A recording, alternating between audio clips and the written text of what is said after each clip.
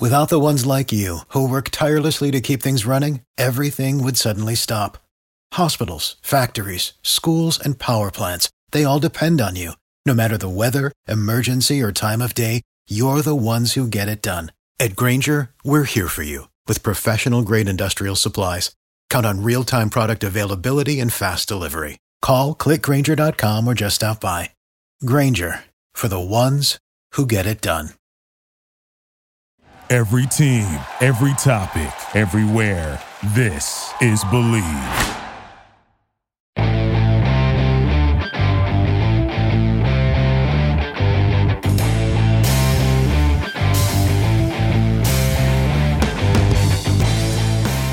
Welcome in. It is The Chatter. That is the coaching chatter here on the Believe Podcast Network, the #1 podcasting network for professionals. I'm your host, Corey Burton. Joining me, as always, is the greatest of the great prognosticators. His name is Craig Ladd, and fresh from the bonfire is Kurt Page. How you gentlemen doing? Well, guys, I don't like to pat myself on the back, but I'll let both of you do it.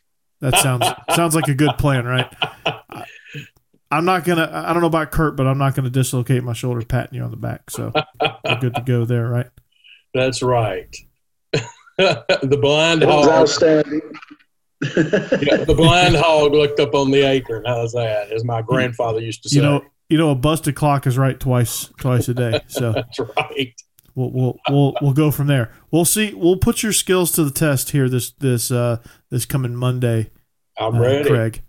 Well, we're brought to you by BetOnline.ag. The NBA and college basketball season are back. The NFL playoffs actually start tomorrow. They're right around the corner. And then, of course, the national championship on Monday. With all this stuff going on, there's plenty of bets to lock in on. So if you're thinking about, I don't know, taking Ohio State plus 8.5, or if you're thinking about an upset here in the first round, like maybe the Washington football team over Tampa Bay, or maybe you're looking at the NBA with the Lakers to repeat their NBA championship, or maybe you're feeling good about Gonzaga. I don't know. Whatever the case may be, head on over to betonline.ag. From game spreads, totals to team and player and coaching props. BetOnline gives you more options to wager than any place online. Craig, maybe you should have went there last weekend. You'd be rolling in the money now. There's always an online casino as well. That never closes. Guys, what's your favorite casino game? Me, it's blackjack. Yeah, same here. Kurt? You I seem could like go blackjack too. We're all. You seem like a roulette guy too. Like I could see you sitting on the roulette table and just going ham. I don't know. But so head on over to betonline.ag and take advantage of all the great sign-up bonuses and sign up today. Again, that's betonline.ag. BetOnline, your online sportsbook experts. All right, guys. Well, we got an action-packed show. Got a lot to talk about, but some games happening on Monday. Just going back to the semifinal rounds, I've never seen a team so badly outcoached as I did with Clemson. I mean, it's almost like Dabo said, "Oh yeah, Ohio State's ranked 11th," and that's really kind of all they left it at. I felt like maybe they were having campfires and cookouts and not really practicing. It just seemed like they were unprepared, unmotivated. Everything that went wrong could have went wrong. How do we unfold that game? What was it? More of like Ohio State had a big chip on their shoulder. Like, how did that game play out the way it did? Kurt, why was Ohio State so dominant? Well, I think for 365 days, they were calculating this game. This is the game they wanted. It blasted all through the Ohio State Buckeyes football center. The guys saw it. They saw it on every TV. They heard it in every song, played in the weight room. And a lot of times that is a huge factor, but a lot of times it doesn't pay out. It doesn't pay off, and it gets boredom. But the way everything was dysfunctional in 2020, I guess that paid true, that it motivated those kids. And my hat goes off to the quarterback. Justin Fields has played one well of a game. Great play calling by Ryan Day. As you said, they were out-coached, they were outplayed. And Clemson didn't have their play caller for offense, but I guess it really didn't matter as well as they played. Ohio State was unbelievable that night. Craig, it just seemed like Clemson couldn't protect Trevor Lawrence. Seemed like defensively they were scrambling. How did you see it? Well, I agree with you, Corey. And to me, the biggest stat in this ball game was the fact that Ohio State limited Clemson to only 44 yards on the ground, and Atine only had 32. That was a huge, huge factor in this ball game. It made Clemson one-dimensional, and as you two football coaches know, it's tough to win if you're one-dimensional. Especially against a quality opponent. Well, on the other side of the coin, not much needs to be said about the Notre Dame Alabama game, except that Notre Dame did have the backdoor cover. But again, that game, it just felt like Alabama was bored. Did you guys get that sense, Kurt?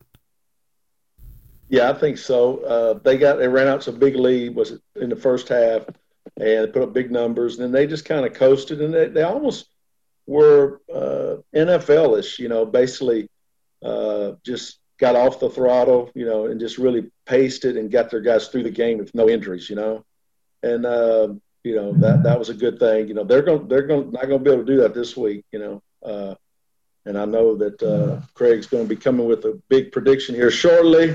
So what do you think about it, Craig? Well, I'm like you. It was obvious that Sark and Saban shut it down probably midway through the third quarter when they knew everything. They had everything and just started feeding it to Harris and just grinding up the clock. One thing in this ball game that I thought was sort of telling, and I was surprised by it, was the lack of a pass rush by Alabama against Book. Obviously they had a pass rush once they knew that Notre Dame was going to pass on every down late in the game. They were pressuring him. But before that, they really didn't pressure him. And I think that's going to be a huge factor in this game. They can't let Justin Fields stand back there and chew him up because he will do that. Obviously, he had 385 and 6 TDs against Clemson. So, I think that they're going to have to put some pressure on Fields in this ball game. Yeah, well, you look at both of these passing defenses, and Alabama's in particular, because that's who we seem to be talking about at this moment. Not very good, not very strong. Patrick Surtain Jr. is very strong as a cornerback, but that's really kind of all they have to rely on. I mean, you look at some of the games, the SEC Championship, they gave up 400-plus yards to Florida. You look at the Ole Miss game, they gave up 1.5 million yards, and I think they gave up a 50 spot to Ole Miss. Luckily, the offense scored a 60 spot to win the game. But you look at Georgia, put up over 400 yards passing with a fourth-string quarterback. Imagine what could have happened if they didn't turn the ball over 3 times, how that game would have possibly played out. You look at Texas A&M. Had it not been for a catastrophic into the first half, they could have been in that ball game. I think they ran up a bunch of yards. I think they had close to 400 yards passing in that game as well. But the overarching theme, Kurt, is tempo, is fast tempo, putting guys in position, double moves, putting guys in bad spots, exploiting coverages, taking advantage of a lack of a pass rush. Now, how is Alabama going to what is Alabama going to do to get some to get creative and get some pressure on Justin Fields? Well, number one, they better get lined up. We saw in the semifinal game, Clemson didn't get lined up two or three times and gave up huge plays. I think touchdowns on 2 of the 3 plays. So they better get lined up. The thing that I like about Ohio State right now is they're running different tempo. They're going at a hectic pace, and then they're backing off, then they're staying on the line, they're staying in the huddle. So they're doing a lot of different things, which is very, very exciting. Alabama's going to have their hands full. I think they're going to probably just try to play as conventional as they can, line up in a coverage, and just maybe. I would think they would just let Justin Fields try to hit them underneath with some passes because he will just go rally over up the the top. tackle. Yeah, just try to use Ohio State's patience against them. Exactly, and I think that's the only thing you can do, because right now, the way Justin Fields is playing, and that people are not talking enough about this, but that running back is just playing Trey Sermon out, man. He's like Eddie George. He is doing great, and the transfer from Oklahoma, and he's showing a 4th and 5th gear. when he's turning it loose and scoring on big plays. Absolutely. Well, on the flip so side, it matches Craig, up. You got two undefeated teams. Yeah. Go ahead. I'm sorry. Yeah. No, you're good. I was going to say, Craig, on the flip side, you look at that Alabama offense, and Ohio State's defense was able to have some success stopping the run. That doesn't necessarily bode well for Najee Harris. They were able to hold Travis Etienne, who's well thought of as a running back, to just 44 yards on the ground. So they have a great front seven. Ohio State's going to get some pressure on Mac Jones in this offense, but Jalen Waddle is going to be a game-time decision. He could come back, but how do you stop the Heisman Trophy winner, Devontae Smith? How do you stop this Alabama attack with what Ohio State brings to the table, Craig? Well, I mean, it's pick your poison. I mean, Mac Jones, Najee Harris, or Devontae Smith. You know, they are all three. Honestly, all three were deserving of the Heisman Trophy. Obviously, Smith won it, but just incredible years. I haven't seen anybody come close to stopping them. With that said, though, Ohio State will be the best defense that Alabama has played this year. I have no doubts about that. I think it starts with stopping the running game. I think Clemson wants to stop the running game, even though, as I said, pick your poison. You got Mac Jones, Devontae Smith, maybe Jalen Waddle. But I think it all starts – everything revolves around that running game, Najee Harris, for Alabama. You stop that, make them one-dimensional, and I think you got a good shot at the ball game. Yeah. I mean, these corners are going to have their work cut out for them. I mean, not only are you trying to contain Devontae Smith, but you're trying to control John Mechie, Forrestall, Waddle if he comes back, and some of these other receivers that are down the line. So, Kurt, well, I mean, what do you think? Does Ohio State have their hands full? I think they're going to have their hands full. And I like what you just said about Waddle getting back. I see the guy getting back. I see the guy contributing. I see the guy. I see having Smith and Waddle back on the punts, back on the kickoffs, and wow, who are you going to kick it to? Because both of those. And I know Waddle got hurt. This is just get the ball to 35, but all of a sudden you put that other threat, or you divide up the field. You put Smith on one side and Waddle on the other side, and you run your RPOs, and both those guys.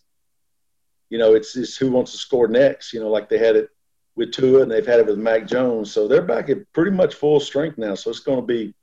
They're going to be even more potent a passing attack. And they know Shark is leaving, and he knows he's leaving. So they're not going to leave any bullets in. There's going to be no bullets in that gun. So they're going to do everything they've ever practiced, they've ever talked about. This is their time to shine and put it all out on national TV and world to see. Now, they run one of my favorite RPOs, Kurt, and we put it in with Hale senior year with Miller. It's that glance stick RPO where they bring Devontae Smith into the box on it's not really a slant, but it's not really a dig. It's just kind of like a glance route where it's like an inside bender, and he's just finding grass, and they run that thing to perfection. They got that linebacker spinning like a top, and they'll throw it right by his ear. Even if he stands flat-footed, they'll buzz it right by his face mask and get it to Devontae Smith, and bam, he could take it to the house. So I'm excited to see what Sark brings to the table. I'm excited to see the showcase.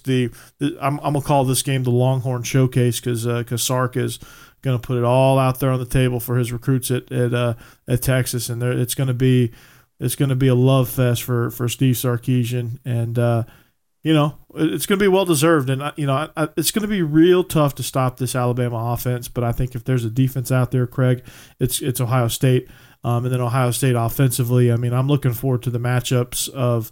I want to see how Alabama's secondary handles Olave and Wilson. I want to see how Alabama's front seven, if they can contain Trey Sermon, make Ohio State a little bit more one-dimensional. I think they give themselves a good chance in the passing game to kind of calm them down a little bit. If they can get some shots in on Justin Fields and really kind of test out those ribs, see how those ribs are holding up, that'll be something that'll be something to watch. How can they creatively get pressure on Justin Fields, and likewise for Ohio State, how can they disrupt the timing and get Mac Jones out of rhythm? because if they can get him out of rhythm, if they can get him to miss a few throws, get him on the ground, I mean, he's human. He's not immune to being rattled. No, there's not a single quarterback in this world that's immune to being rattled every once in a while. Even Peyton Manning and Tom Brady are they get rattled too. So they just got to find a way to rattle the cage, and so it's going to be an exciting game. Alabama, the line currently sits at -8.5 in favor of the Tide. Craig, I'm going to start with you since you're the great prognosticator, and we can steal your pick. Is Alabama going to cover the 8.5, or is Ohio State have a chance of either covering or winning outright? Well, first of all, let me apologize to Travis Etienne. I mispronounced his name earlier in the show. So, Travis, if you listen to our podcast, I apologize for that. If you listen to our podcast, I appreciate it. Yes, absolutely. Guys, Kurt and I were talking about this earlier. I think this is going to be a great, great football game. I really think it is. And I think it's going to come down to a last-second field goal. And thus, I'm taking the 8.5 in this ball game. I think it's a lot. And I think it, like I said, I think it's a 3 to 7 point game. I really do. I think it's a last minute, late fourth quarter score that's going to win this ball game. Kurt, how do you see it? I agree totally. I think it's going to be just who has the ball last. I think who's going to make a stop or two. I can see Ohio State winning. I really can. I can see if they play with that intensity. They've had time to come off of that big victory after 365 days playing up to this game that they had against Clemson. They did that. They took care of business.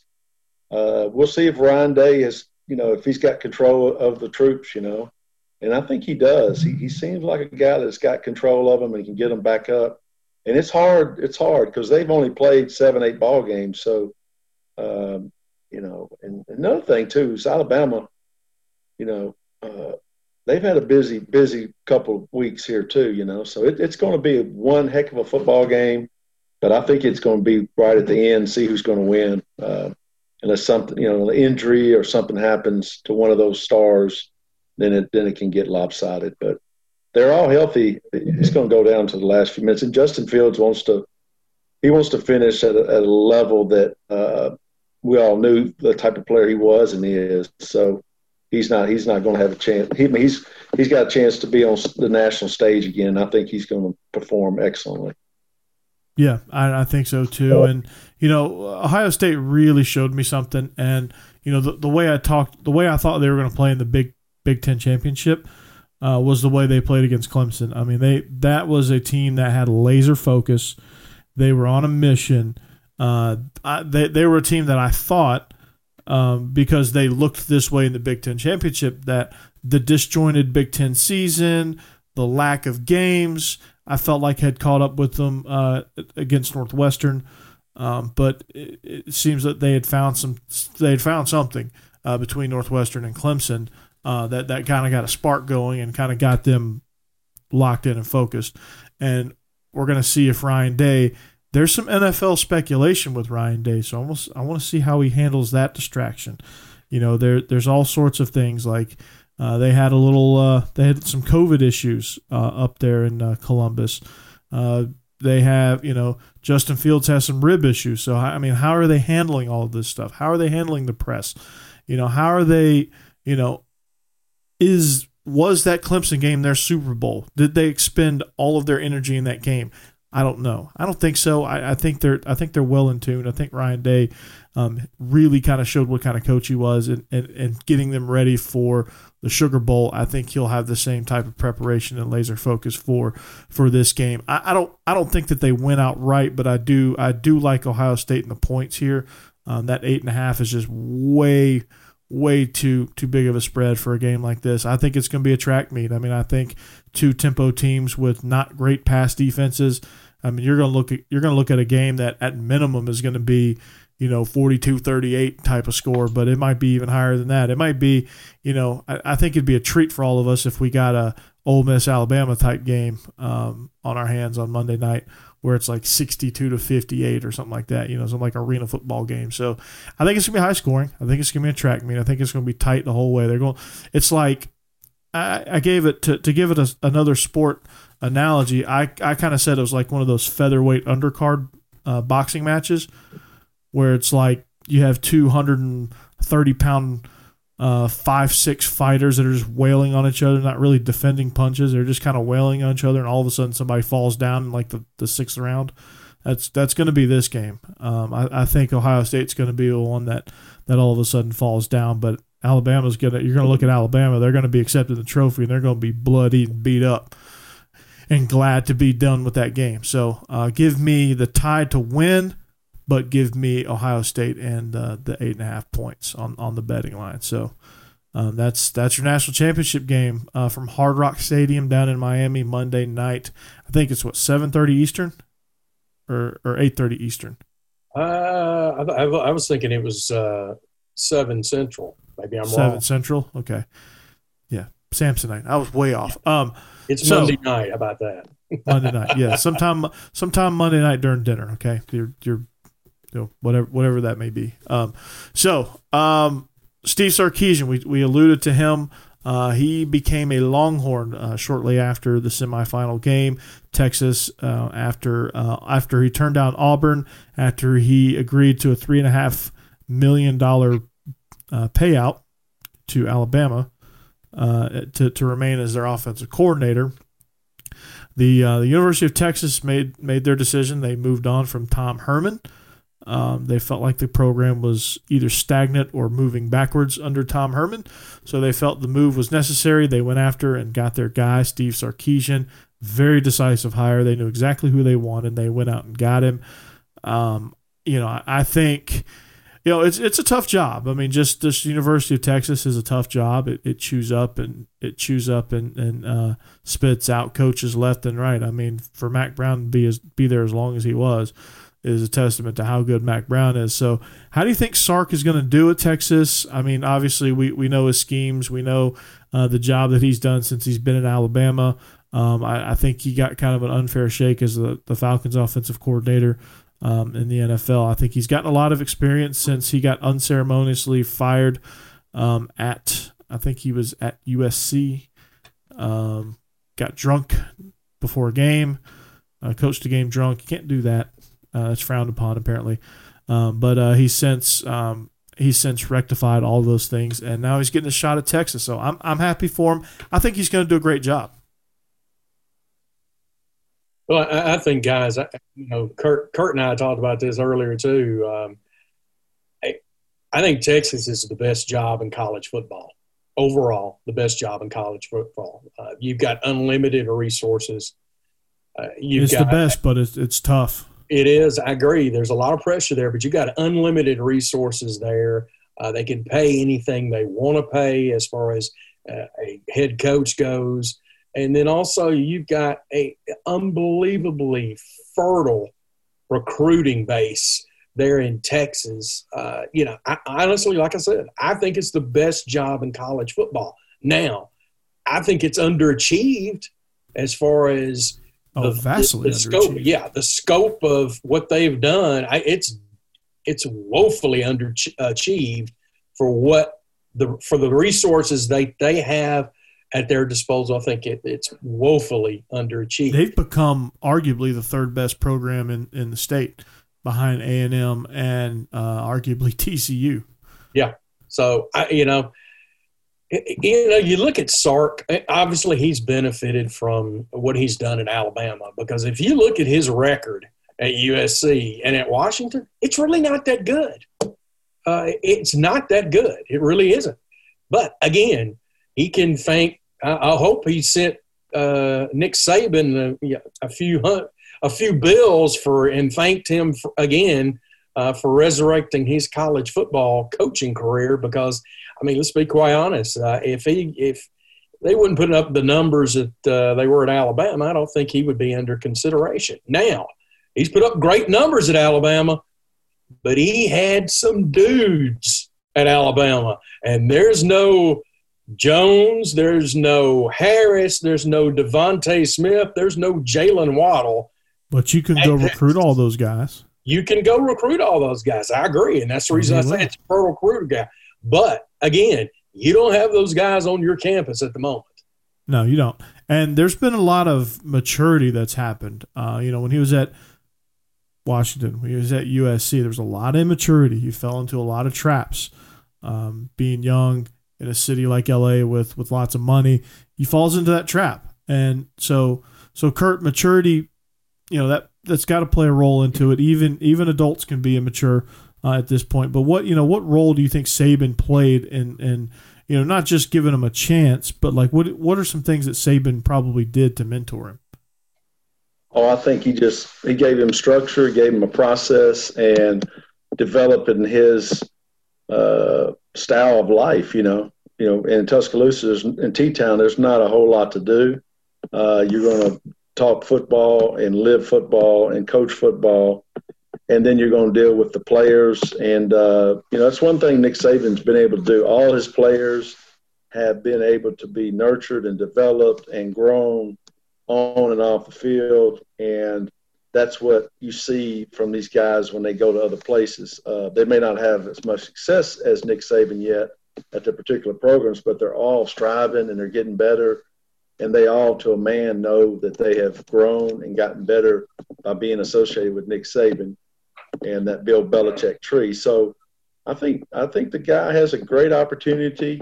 He now knows what he knows, and he's not afraid to hire great assistant coaches. That's the thing that Nick Saban has separated himself from everybody in coaching football. He has hired everybody he can, from Charlie Strong, from Stoops, from the list, and he tries. The guys he's hired over the time, Cristobal. Just it's unbelievable the people he'll get in there. Some guys last for a year, and some guys stay and they come back. Sark was a guy that they brought back. He went back to the pros and went to the pros maybe for the first time, and it was not a great thing. But now we see the Falcons weren't that great to begin with anyway. So I think he's got a great shot to be really, really successful there. It's like Greg was saying, you got to get the players, but the players are there. The players are in that state. The players will come visit Austin, Texas, and the players can get from Austin, Texas to the NFL, and they all know that. And so he's got something really good to recruit to. What a league to get into. You got Oklahoma, you got Iowa State. Those are the powerhouse. The new kids on the block. So you're not you're out of Alabama, Auburn, Texas A&M, LSU, so now his toughest two games are, and rightfully so. TCU's beat them the last 4 of the last 5 years. Yeah. So but you're gonna have better players. You're gonna be on par with everybody.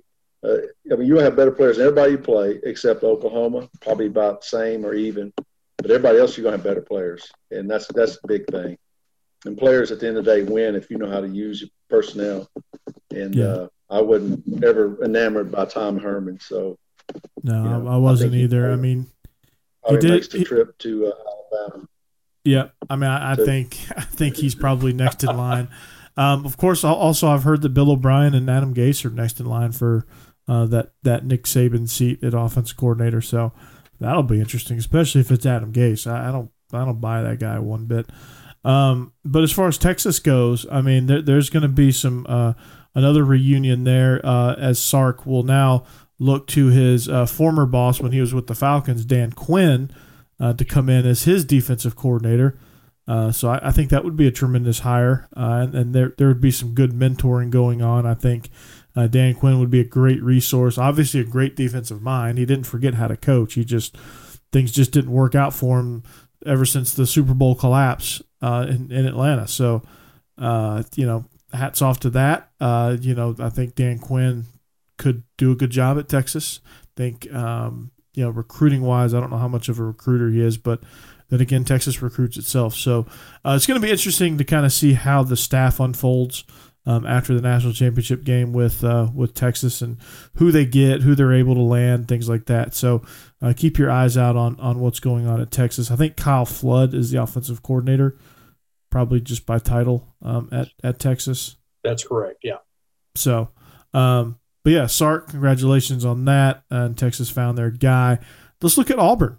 Auburn was able to Brian Harsin, after kind of sitting on his hands for a little bit after the bowl game, things picked up real quick.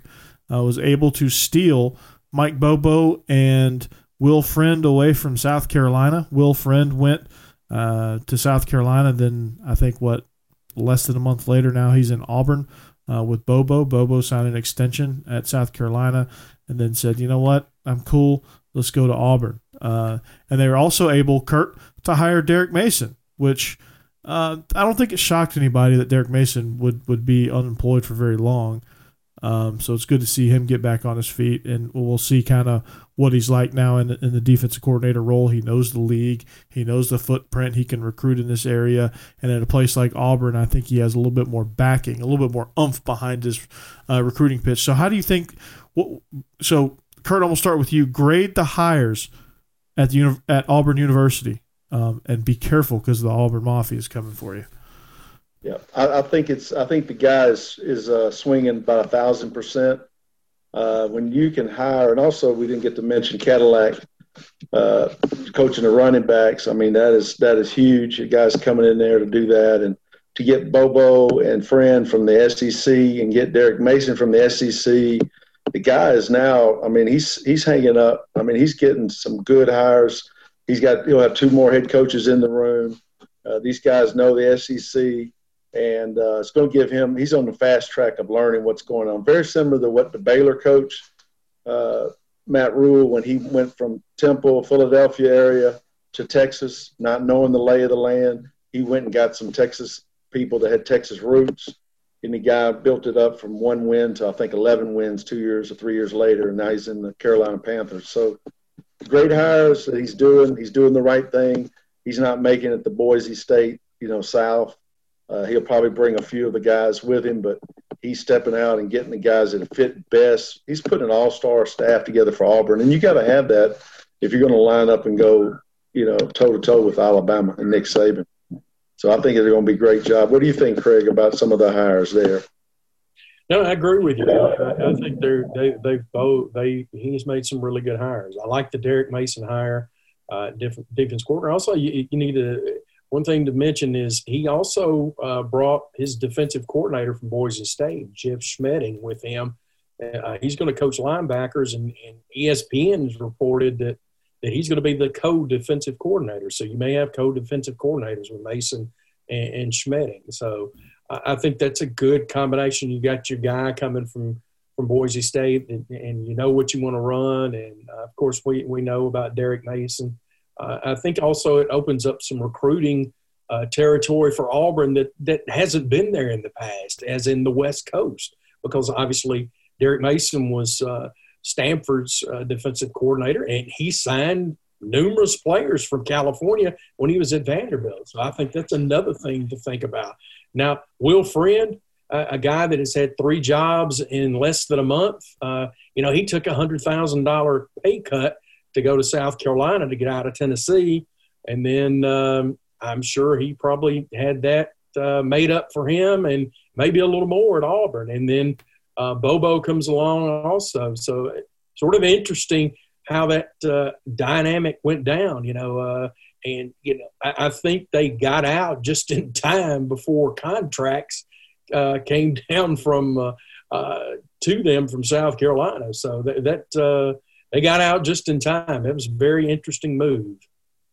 Yeah, it's got to sting a little bit for Shane Beamer to be, all excited. He made all these decisive hires, and all of a sudden the rug is pulled out from under you. So, but if I'm Auburn, if I'm Mike Bobo, I've got to think that there's a chance that Gunnar Stockton is going to be a Tiger instead of a Gamecock. So we're going to find out real quick if the relationship is mostly with Bobo or if the relationship is mostly with Connor Shaw. And obviously Gunnar Stockton's head coach is Connor Shaw's dad, Jabo Shaw. But So that'll be an interesting twist.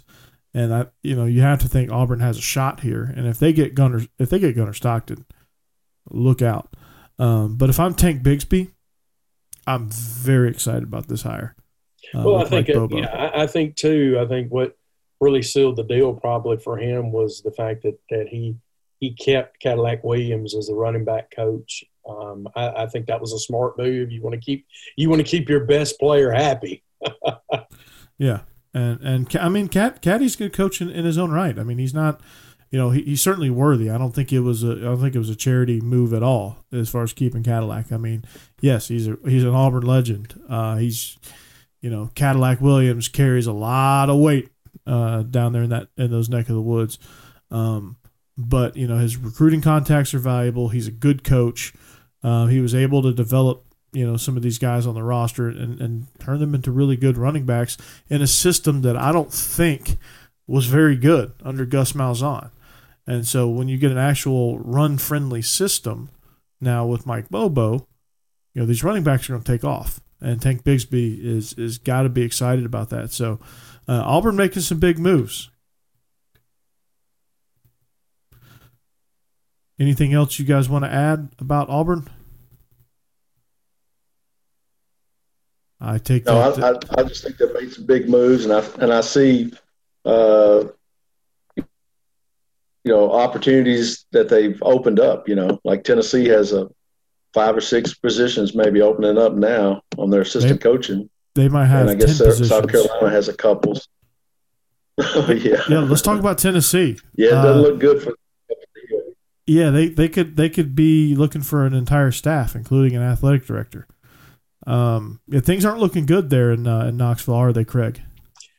Well, I agree. When obviously the investigation, the compliance investigation, and then earlier in the week they hire a pair of attorneys, Mike Glazier and Kyle Skillman, to assist in the in-house counsel. So that's always that's not a good sign of things to come. And a guy that I really trust, went on local radio here in Nashville, Chris Lowe. Chris graduated from University of Tennessee. He had the Tennessee beat for the Tennessean in Nashville for many, many years. Now he's at ESPN. And he went on the radio and said that he didn't think that Jeremy Pruitt would be the coach, come the fall, and he didn't think it would he'd make it. He was going to be let go.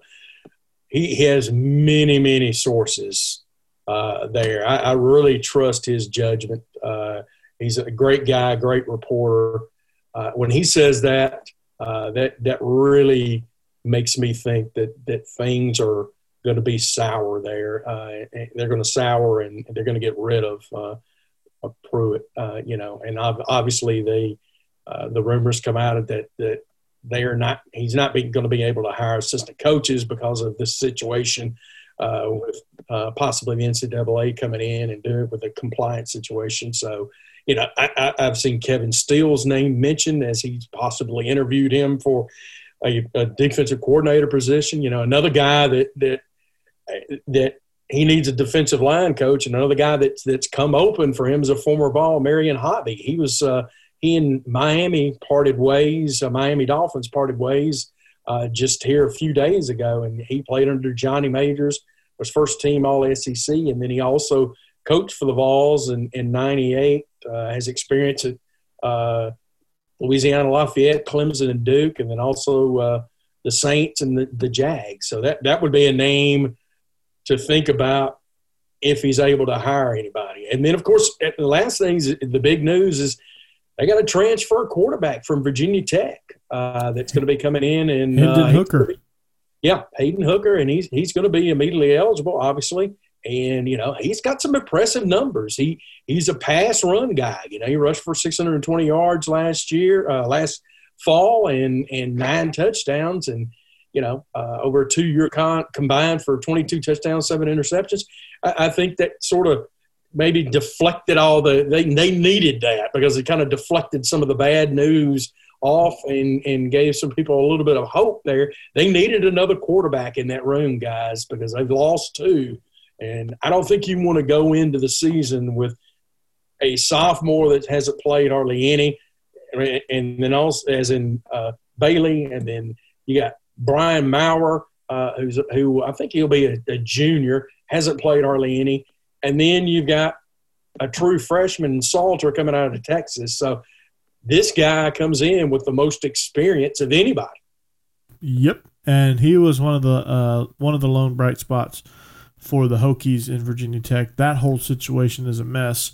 We could do a whole show on just Virginia Tech. So yeah, it's getting crazy there in Tennessee, and they're going to be looking for a head coach here pretty soon.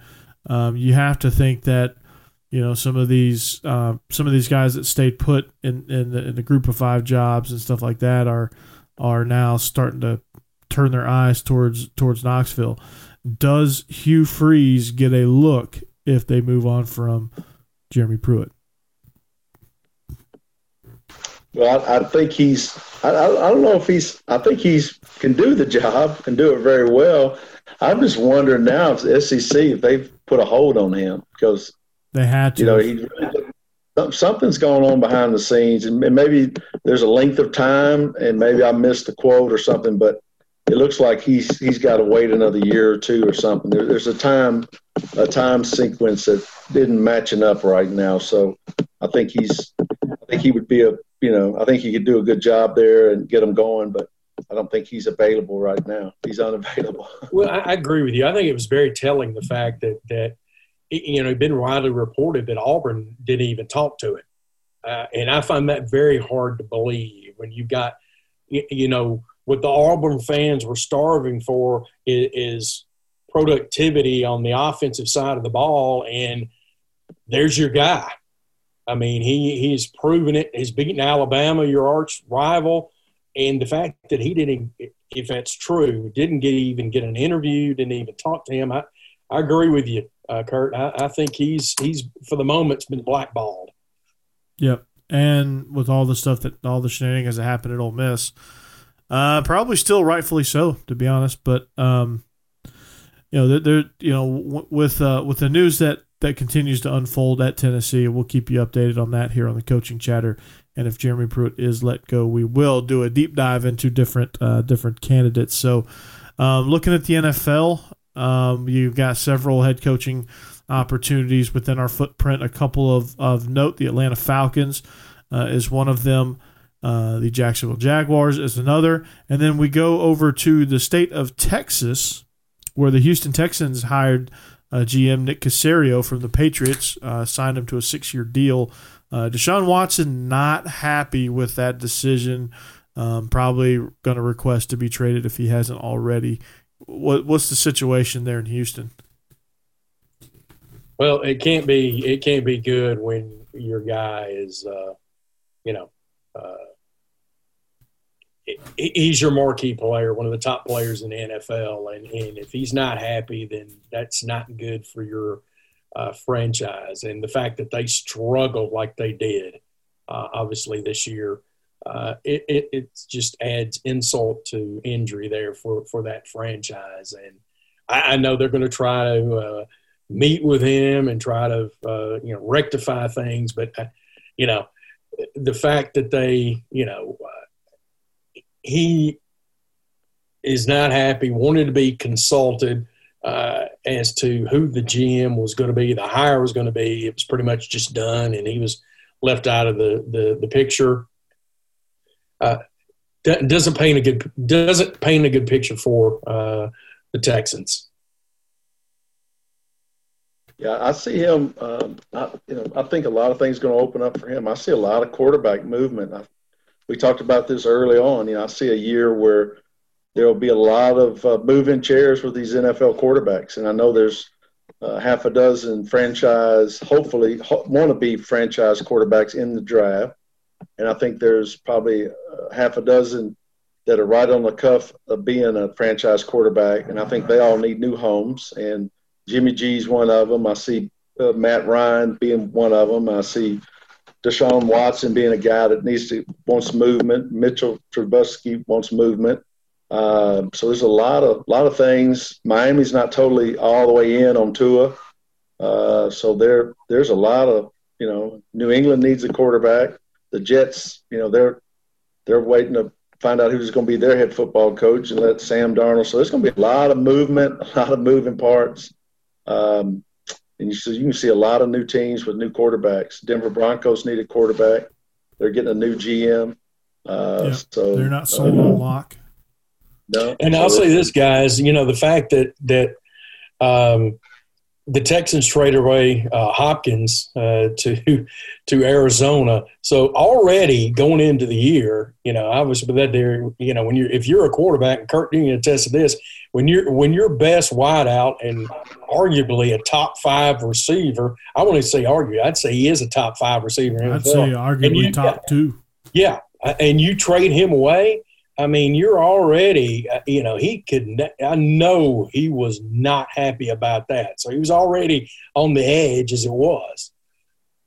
Yeah, I mean, and then J.J. Watt, their perennial MVP, they're talking about he's not coming back. So they're in transition, and having a GM sign a 6-year contract, that tells you that they're probably just going to blow the ship up and send out JJ and send out, Watson. They'll probably move up in the draft. They may be going after one of these quarterbacks. Maybe Justin Fields. Maybe they make a push.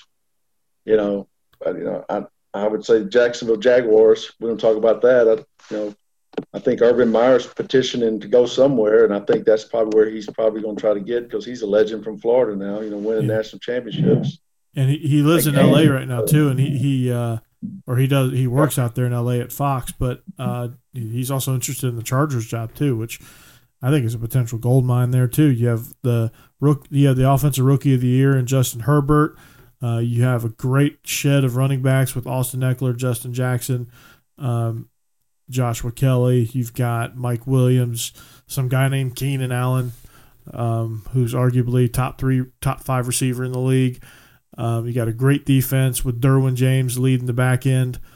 You got a lot of great pieces there in LA, and I feel bad for Anthony Lynn, but it just didn't work out for him. He just couldn't quite put it all together for the Chargers. You hate to see it, because Anthony Lynn's such a great person.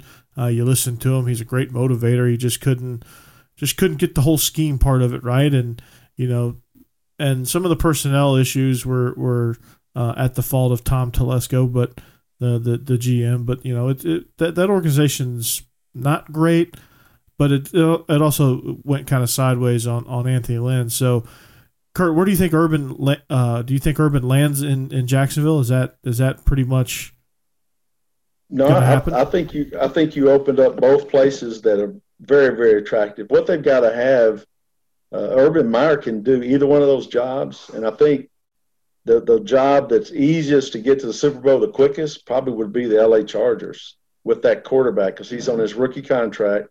I mean, do you want Justin Herbert or do you want Trevor Lawrence? So Justin Herbert's already had a year where he's seen things he's never seen, and he's a known commodity at this point. And he stayed healthy, and he's a big guy. Trevor Lawrence has got to stay healthy, and he did. He had COVID and missed a couple of weeks there, and he stayed healthy. So, it's just whichever one you kind of want to coach. But you mentioned the other parts around Justin Herbert. I mean, he's got better receiver core than Jacksonville, better running backs than Jacksonville, better defense than Jacksonville. Now, a few years ago, Jacksonville was the talk of the NFL. They were making their headway, and then they blew everything up, and guys are all over the league now. Can you imagine they had Jalen Ramsey, Yannick Ngakoue, Calais Campbell, Puzzluzny.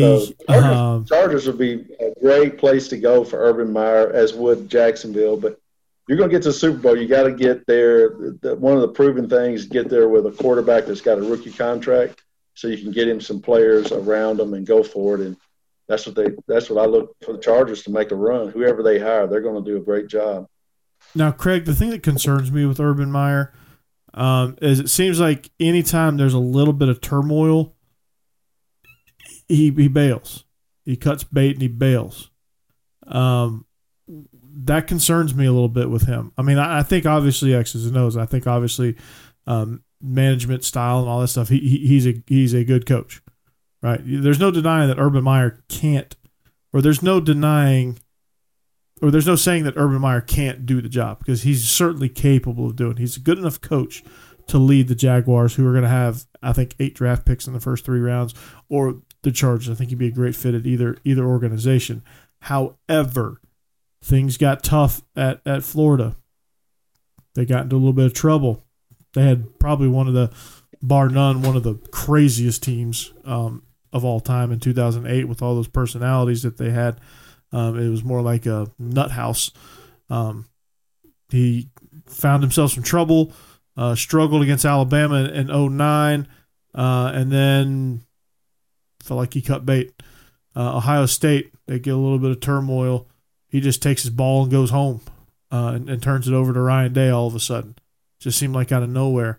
What's up with that, Craig? What do you, is that a concerning thing, or is that just something that there's something that we don't know that's under the surface with why he's leaving like that? I mean, if I'm an owner, I'm concerned about giving him a long-term deal. I think that Jacksonville and a lot of these NFL teams are so starving. They're starving to win, and especially Jacksonville. They have hit rock bottom.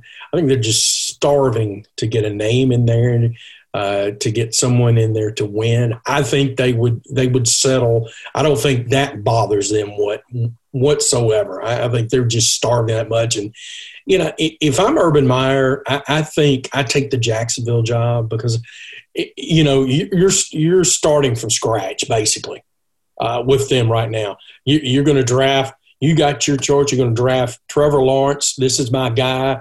I can mold him like I want to mold him for my team. And then another point to be made, they're about $100 million under the salary cap. Ooh, yeah. That's a lot of free agent money that he can go out and get whomever he wants. And I like their receiving core with DJ Shark, yes. Laviska Shenault. They have a great 1-2 punch. Colin Johnson from Texas, big 6'6" target. Chris Conley, a great possession guy from Georgia.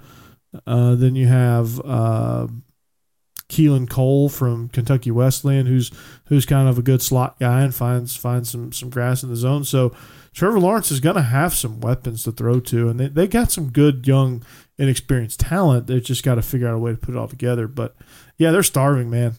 So if they're not concerned, then I guess I'm not concerned. So they want to make a splash hire. There is no doubt about that. They want to make a splash hire. And let's just say if Urban Meyer turns them down, do they turn to Columbus again and go after Ryan Day? I've heard that. I don't know. I don't know if you do. I don't think he takes that. I really don't. If I'm Ryan Day, I'm sitting pretty in C-Bus. If I'm Lincoln Riley, I'm sitting pretty in Norman. I'm not going anywhere. If I'm Dabo Swinney, I'm sitting pretty in Clemson. I'm not going anywhere. All three of those guys got more number 1 picks than any of the NFL teams we've talked about. So exactly. Ryan Day, Dabo, and they're reloading right now. Yeah. So, and I think, but it does. Every coach, I guess, does want to go to the NFL at one time, and Nick Saban tried it, and some other guys. So, but yeah, I think Ryan Day. There's a lot of former. Yeah. I don't think those 3 guys care about the coach of the NFL. No. They don't. I think they've got a family, and I think they just looked at it and went, I enjoy what I'm doing. I'm getting on the marquee here, and it's not, just not what some guys, what they've grown up to want, Yeah. So it's interesting. What route do the Falcons go? I really think if I'm Lawrence Blank, I hire Raheem Morris. I thought he did a really, really good job when he took over the reins, and that's where I would go. I would stay in-house, and I would make him my head coach. Well, if they hire Raheem Morris, then if he keeps Dirk Cutter, I'm out. I'm putting on my Titans hat. If he keeps Dirk Cutter, I'm putting on my Titans hat. Dirk Cutter to me is like the Gus Malzahn of the NFL. He just had no innovation. It just didn't seem like Didn't seem like he tried to move people around. Didn't seem like he had a plan. It just seemed like they were just calling ball plays out there, and they couldn't. And as a result, Matt Ryan got destroyed. They couldn't keep Matt Ryan upright. So whoever they hire better get a better offensive coordinator that has a better scheme. Could be Arthur Smith, the offensive coordinator for the Titans. Could be. They interviewed him. What a job he's done, and his name's going to pop up once they either win the Super Bowl or they're eliminated from the playoffs. He's going to get some interviews. Yeah, I mean, teams have already kind of started interviewing, and with Zoom they can do that. They interviewed Bieniemy. They interviewed Salah, or however you say his name, from San Francisco. They interviewed Nathaniel Hackett from Green Bay, offensive coordinator. They've interviewed Joe Brady. Obviously, they've interviewed Arthur Smith. Raheem Morris he was the first one to get the interview. Obviously, got the on-the-job audition there in Atlanta. So lots of options there. I think if they don't go Raheem Morris, I think they make a push for Bieniemy, which I think would be a tremendous hire as well. We'll see kind of how much information he's been able to soak up. He's kind of like the Kirby Smart of the Chiefs, where you're not real sure if it's his offense or not, or how much control he actually has, because, obviously with Kirby and Nick Saban, it was obviously Nick Saban's defense, but, we don't know how much Kirby had control of it. Same with Bieniemy and Andy Reid's offense. We don't know how much day-to-day control or how much game-day control he actually has within the offense. But you have to think that he's savvy enough and been around enough to soak up enough information and be that good CEO. So I think somebody's going to get a good one in Bieniemy. So could be the Texans too. I heard they didn't interview him. I heard that's part of why Deshaun Watson's pissed. Really? Because they haven't talked to him yet. I don't know if they plan to, but they haven't talked to him yet, from what I've heard. I think I read that from Ian Rappaport, that they haven't talked to him yet. So I was like, whoa. Well, that's stupid. Also, I think that would have been a slam dunk. That would have been incredible. Like, I think he was the odds-on favorite to go to Houston, and they haven't even talked to him yet. God, the incompetence is just staggering there. Some more good news for Ohio State. Michigan has pushed and pushed and pushed, and now they have signed Jim Harbaugh to a 5-year extension for him to remain in Ann Arbor. So you have to think one of two things. One, he's a Michigan man, and they really like him for some reason. And B, every NFL team that he talked to said, yeah, thanks, but we're good. We're good here. Hey, athletic budget friendly contract there. I'll just say that. Yes. So, I mean, what is Michigan thinking here? Are they just – because I haven't seen anything from Jim Harbaugh to think that he's going to progress as rapidly as he needs to progress, and he's an odd bird. So I think – obviously firing Don Brown was a great move. So I think that's a step in the right direction, but that might not be enough. I mean, honestly, do any of you guys think that within that 5 years he's going to overtake Ohio State? Not a chance. Is the beast in the Big Ten? Of course not. Nobody does. Not a chance. Not a chance, unless there's a miracle somehow. I don't know, because that's a tough place to recruit. Yeah. And I think Jim Harbaugh plays small ball. I don't think he tries to, he tries to do some just weird stuff, with either recruiting or taking overseas visits and taking the team. And, these guys, they need structure. They need someone they can count on. They need someone that they know how they're going to be led and where they're leading them to, and they need a process. And he presents none of that. Some of the games this year, I don't even know if I guess he knew he was at the game. I watched some of them.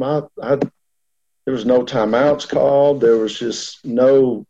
I mean, he had flippant questions and answers after the game about it, and just the way he handled it. I'm just totally, and I know he's a Michigan man, but man, I would get somebody else in there that really cherished that position and brought something to there, because I know Bo Schembechler, I can only imagine what he's thinking, watching down on that, going, what's going on to my Wolverines, Yeah. And you have to think that it's just criminal that, Luke Fickell is still at Cincinnati. I mean, maybe he wants to be there, but how no one has made a run at Luke Fickell. No one has made Luke Fickell say, no. Because Luke Fickell showed me some things. Which makes me think that he wants that Ohio State job, and he's going to wait and see what happens with Ryan Day if, for whatever reason, he jumps in. I think to me, guys, that signals he wants the Ohio State job. Well, everybody wants the Ohio State job. Well, I mean, and it's a logical step. I think at Cincinnati, obviously he proved, and you as a Georgia guy, they played a great game against Georgia, and I think it surprised a lot of people the way they played and the amount of talent. If you didn't see Cincinnati through the year, I did a few times. They had a lot of talent, and I think it's surprised some people that hadn't seen them before. And I think he thinks that, hey, I can stay right here and wait till Ohio State opens and do very well. Now, they may never make it to the college football playoffs, but he can have some really good years. Yeah, I mean, he's got Desmond Ridder coming back for another season. So, and I think he's got Kobe Bryant coming back for one more go. And, he's done a good job recruiting there at Cincinnati. He's getting them to play well above their heads. I mean, that's a team that played really, really hard and was really motivated to win that bowl game. They had a disastrous second half after that 79-yard touchdown run. Georgia figured some things out and was able to stop them in the second half and give themselves opportunities to score and get back in that game. But the call to be aggressive there at the end of the game, I love the call. It didn't work out, obviously, but I love the fact that he's trying to win the game. And I can't fault him for that. I mean, I probably would have ran it personally, but I'm not saying that he's wrong, and I'm not calling him out. But me, I probably would have ran the ball and made the clock my ally in that scenario. Even if I don't get it, I run 40 seconds off and maybe even go for it on fourth down and run another 35, 40 seconds off or 20 seconds off or however long before they blew it dead for a change of possession. Even if I didn't get it on 4th and 1, but that personally, that would have been my call. But then again, Luke Fickell probably saw something. They hadn't had success running the ball since the 79-yard touchdown run to start the second half. So he's going to try to pop one out there in the flat, quick, nice little half roll there. So, but yeah, Luke Fickell, man, I don't know what's going on with him. I mean, obviously he's probably waiting on the Ohio State job. You're right. He's going to see if the Jaguars are going to hire Ryan Day when Urban Meyer takes the Chargers job. So, lot of things happening in the NFL. A lot of trickle down effect there.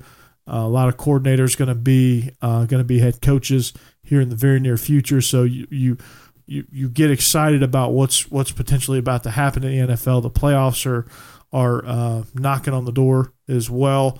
Lots of great matchups there. Ron Rivera. I don't know if they've come out with Coach of the Year in the NFL, but if he's not Coach of the Year, I mean, I don't know. I don't know what to say. I mean, beat cancer, got his team into the playoffs with at 7-9, a team that was doormats a year ago. Get them into the playoffs to play Tampa Bay as division champs. They welcome in the Bucks, and so hats off to the Washington Football Club. Terrible ownership, but a great job by Ron Rivera. So if he's not Coach of the Year, guys, I don't know who is. But of these NFL matchups this weekend, which ones intrigue you guys the most? Kurt, I'll start with you. Well, here in the Tennessee area, the Baltimore Ravens and the Tennessee Titans, I think that's going to be That's going to be a slugfest. I think both those teams are just going to pound after each other. It's going to be a great game. I think the Titans. I think the Titans have overachieved. I could see the Ravens. I just don't trust Titans defense, and so I see the Ravens playing a little better defense. Not really much better, but they'll play just a little bit better. And I think they can probably take care of business against. I think the Ravens probably take care of them. So I think that's a big game that I'm looking forward. Washington, as you mentioned with Tampa Bay, Tom Brady, as we mentioned about quarterbacks getting rattled, he can get rattled against those guys. They've got guys up front on that front four that are legendary upcoming players for the Washington Redskins. So I'm sorry, for the Washington Football Club. But so I think those are the two big games I'm looking forward to. But I really like the way NFL has captured. It's going to be a great weekend for football. Got 6 games, 3-3, Saturday and Sunday, and then the National Football Championship for college. So, but I like the way the NFL has added and now just giving the one bye to each, divisional championship, NFC champ, AFC champ. Everybody else has to play. So I like that a lot. So what do you think, Craig, about some of the upcoming? Are you intrigued by this Saints-Bears game? Not really. I'm more intrigued by the Rams and Seahawks game because this will be the third time that these two teams have played this season. So, obviously there is nothing that I guess both teams know everything that the other one's going to do. If you played, this will be the third time they play. So you wonder how this is going to end up affecting this game. And, these two are big NFC West rivals to begin with, and then having to play a third time and that being the playoffs. I think that's going to be an interesting game. Mm-hmm. I think Jared Goff is back for the Rams, right? It's up in the air. So obviously doesn't bode well for the Rams, but if he doesn't play, but we'll see. I don't know if that determination's been made yet. Yeah, I'm intrigued. I think this Saints game will be a blowout, by the way, and I think with the turmoil that's going on in Cleveland, those poor guys can't catch a break, man. The Steelers are going to run it up on them now that they don't really have a coaching staff anymore due to COVID. I'm really intrigued to see what Washington can do to Tampa Bay. Chase Young, can he get in some hits on Tom Brady? Can they pressure Tom Brady and get him out of his rhythm? It is a home game for Washington, so that'll be interesting. This Rams game, if Jared Goff plays, gets real interesting. Otherwise, I think Seattle's a dark horse in this NFC playoff race. I think that I'm looking at, if it's not Green Bay coming out of that side, I like the Seahawks coming out of the NFC. If it's not Green Bay, I think Seattle has the makeup to make a run. And a lot of that's due to Russell Wilson. So the Bills, not really an intriguing matchup, but they're just a fun team to watch. So I'm excited to see kind of what they do in this game against the Colts with Josh Allen, who's emerging as one of the top quarterbacks in the league. So lots of good things happening in the NFL, guys, but lots of things happening in the coaching world as well. You're going to see a lot of, like I said, a lot of assistants get to live out their NFL dreams for at least a season or two. Marcus Freeman, speaking of Cincinnati, he is now. It was thought for a long time. LSU was real close to getting him. I think they almost had him signed, and Notre Dame swooped in and got him. Huge hire for Brian Kelly. I was thoroughly impressed in the Peach Bowl with Marcus Freeman. Didn't know much about him until the Peach Bowl, but dude brings an aggressive style of defense. And very, very well coached defense on fundamentals, and a very good play caller as far as being predictive and anticipating what the opposition is going to do, whether it's Georgia, Tulsa, UCF, or whoever they're playing. He did a great job of game planning against those teams, and so I think that'll be a great addition to the Irish football staff as he moves on and progresses his career at Notre Dame. What do you guys think about that? Do you like the hire? Is it a good hire? Is he going to be successful, Craig? Well, I'm like you. I didn't know a whole lot about him either, but I was like you. I was impressed with the way his defense played against Georgia. They were very, very aggressive and didn't seem to be out of position a whole lot. They made Georgia earn what they got, and I was, like I said, I was impressed by him. It was obvious they didn't have the talent that Georgia did, but they really did a really good job of I guess playing with them as far as, like I said, they were outmanned on the line of scrimmage. On the line of scrimmage, and obviously they didn't have the horses that Georgia had, but I thought they did a really, really good job. And he's an up and rising star. I mean, we could 2 years from now we could be calling out his name. Maybe even a year now we could be calling out his name as a head coach in college football. That could very well happen. He's up and rising star. Mm-hmm. No doubt. So getting to see what he brought to the table was exciting. And good for him that he's continued to get upgrades and his hard work is paying off. Well, so guys, that's going to do it for us here on the Coaching Chatter podcast. Like I said, it was an action-packed coaching carousel extravaganza.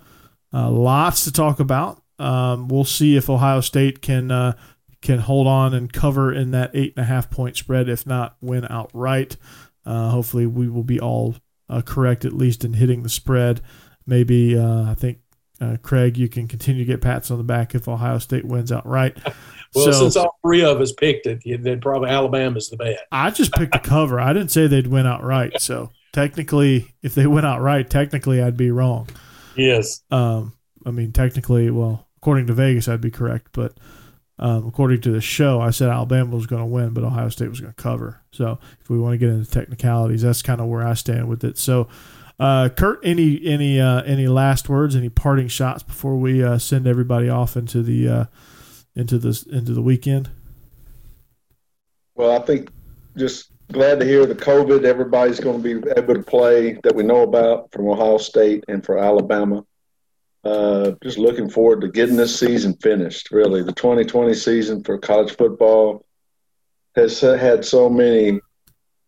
Just weird. But we're going to get through it and get it finished, and then get the NFL, get it playoffs going. So it's been exciting. The Coaching Chatter, I think we're an up-and-coming podcast. I think we've struck gold with all the different coaches and the ins and outs of, as y'all mentioned, up-and-coming coordinators, position coaches. We didn't even get to talk about potential hires that LSU's making through former recommendations that Joe Brady's made. So just a lot of the Joe Brady coaching tree, or just so there's a lot of great stuff that we got going on, and more stuff will be happening, I know, this time next week when we get back together.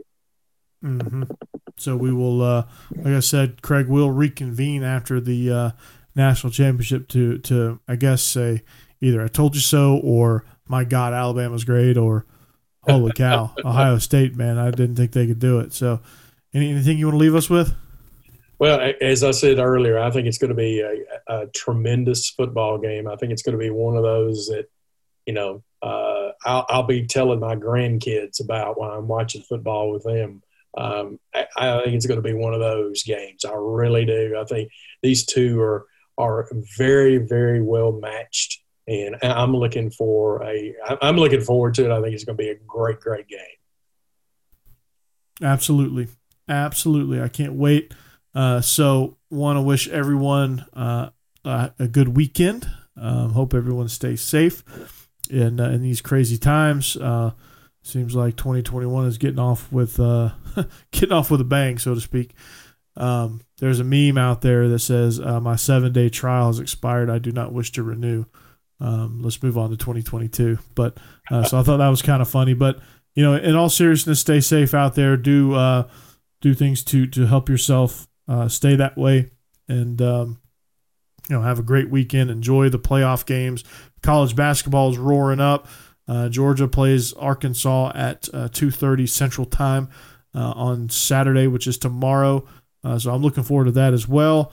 the national championship game Monday, and we'll see you back here next week. We are the Coaching Chatter Podcast. For Kurt Page and Craig Ladd, I'm Corey Burton. Have a great weekend, and we'll see you when we see you. Goodbye. For the ones who work hard to ensure their crew can always go the extra mile, and the ones who get in early so everyone can go home on time, there's Grainger, offering professional-grade supplies backed by product experts so you can quickly and easily find what you need. Plus, you can count on access to a committed team ready to go the extra mile for you. Call, click Grainger.com, or just stop by. Grainger, for the ones who get it done.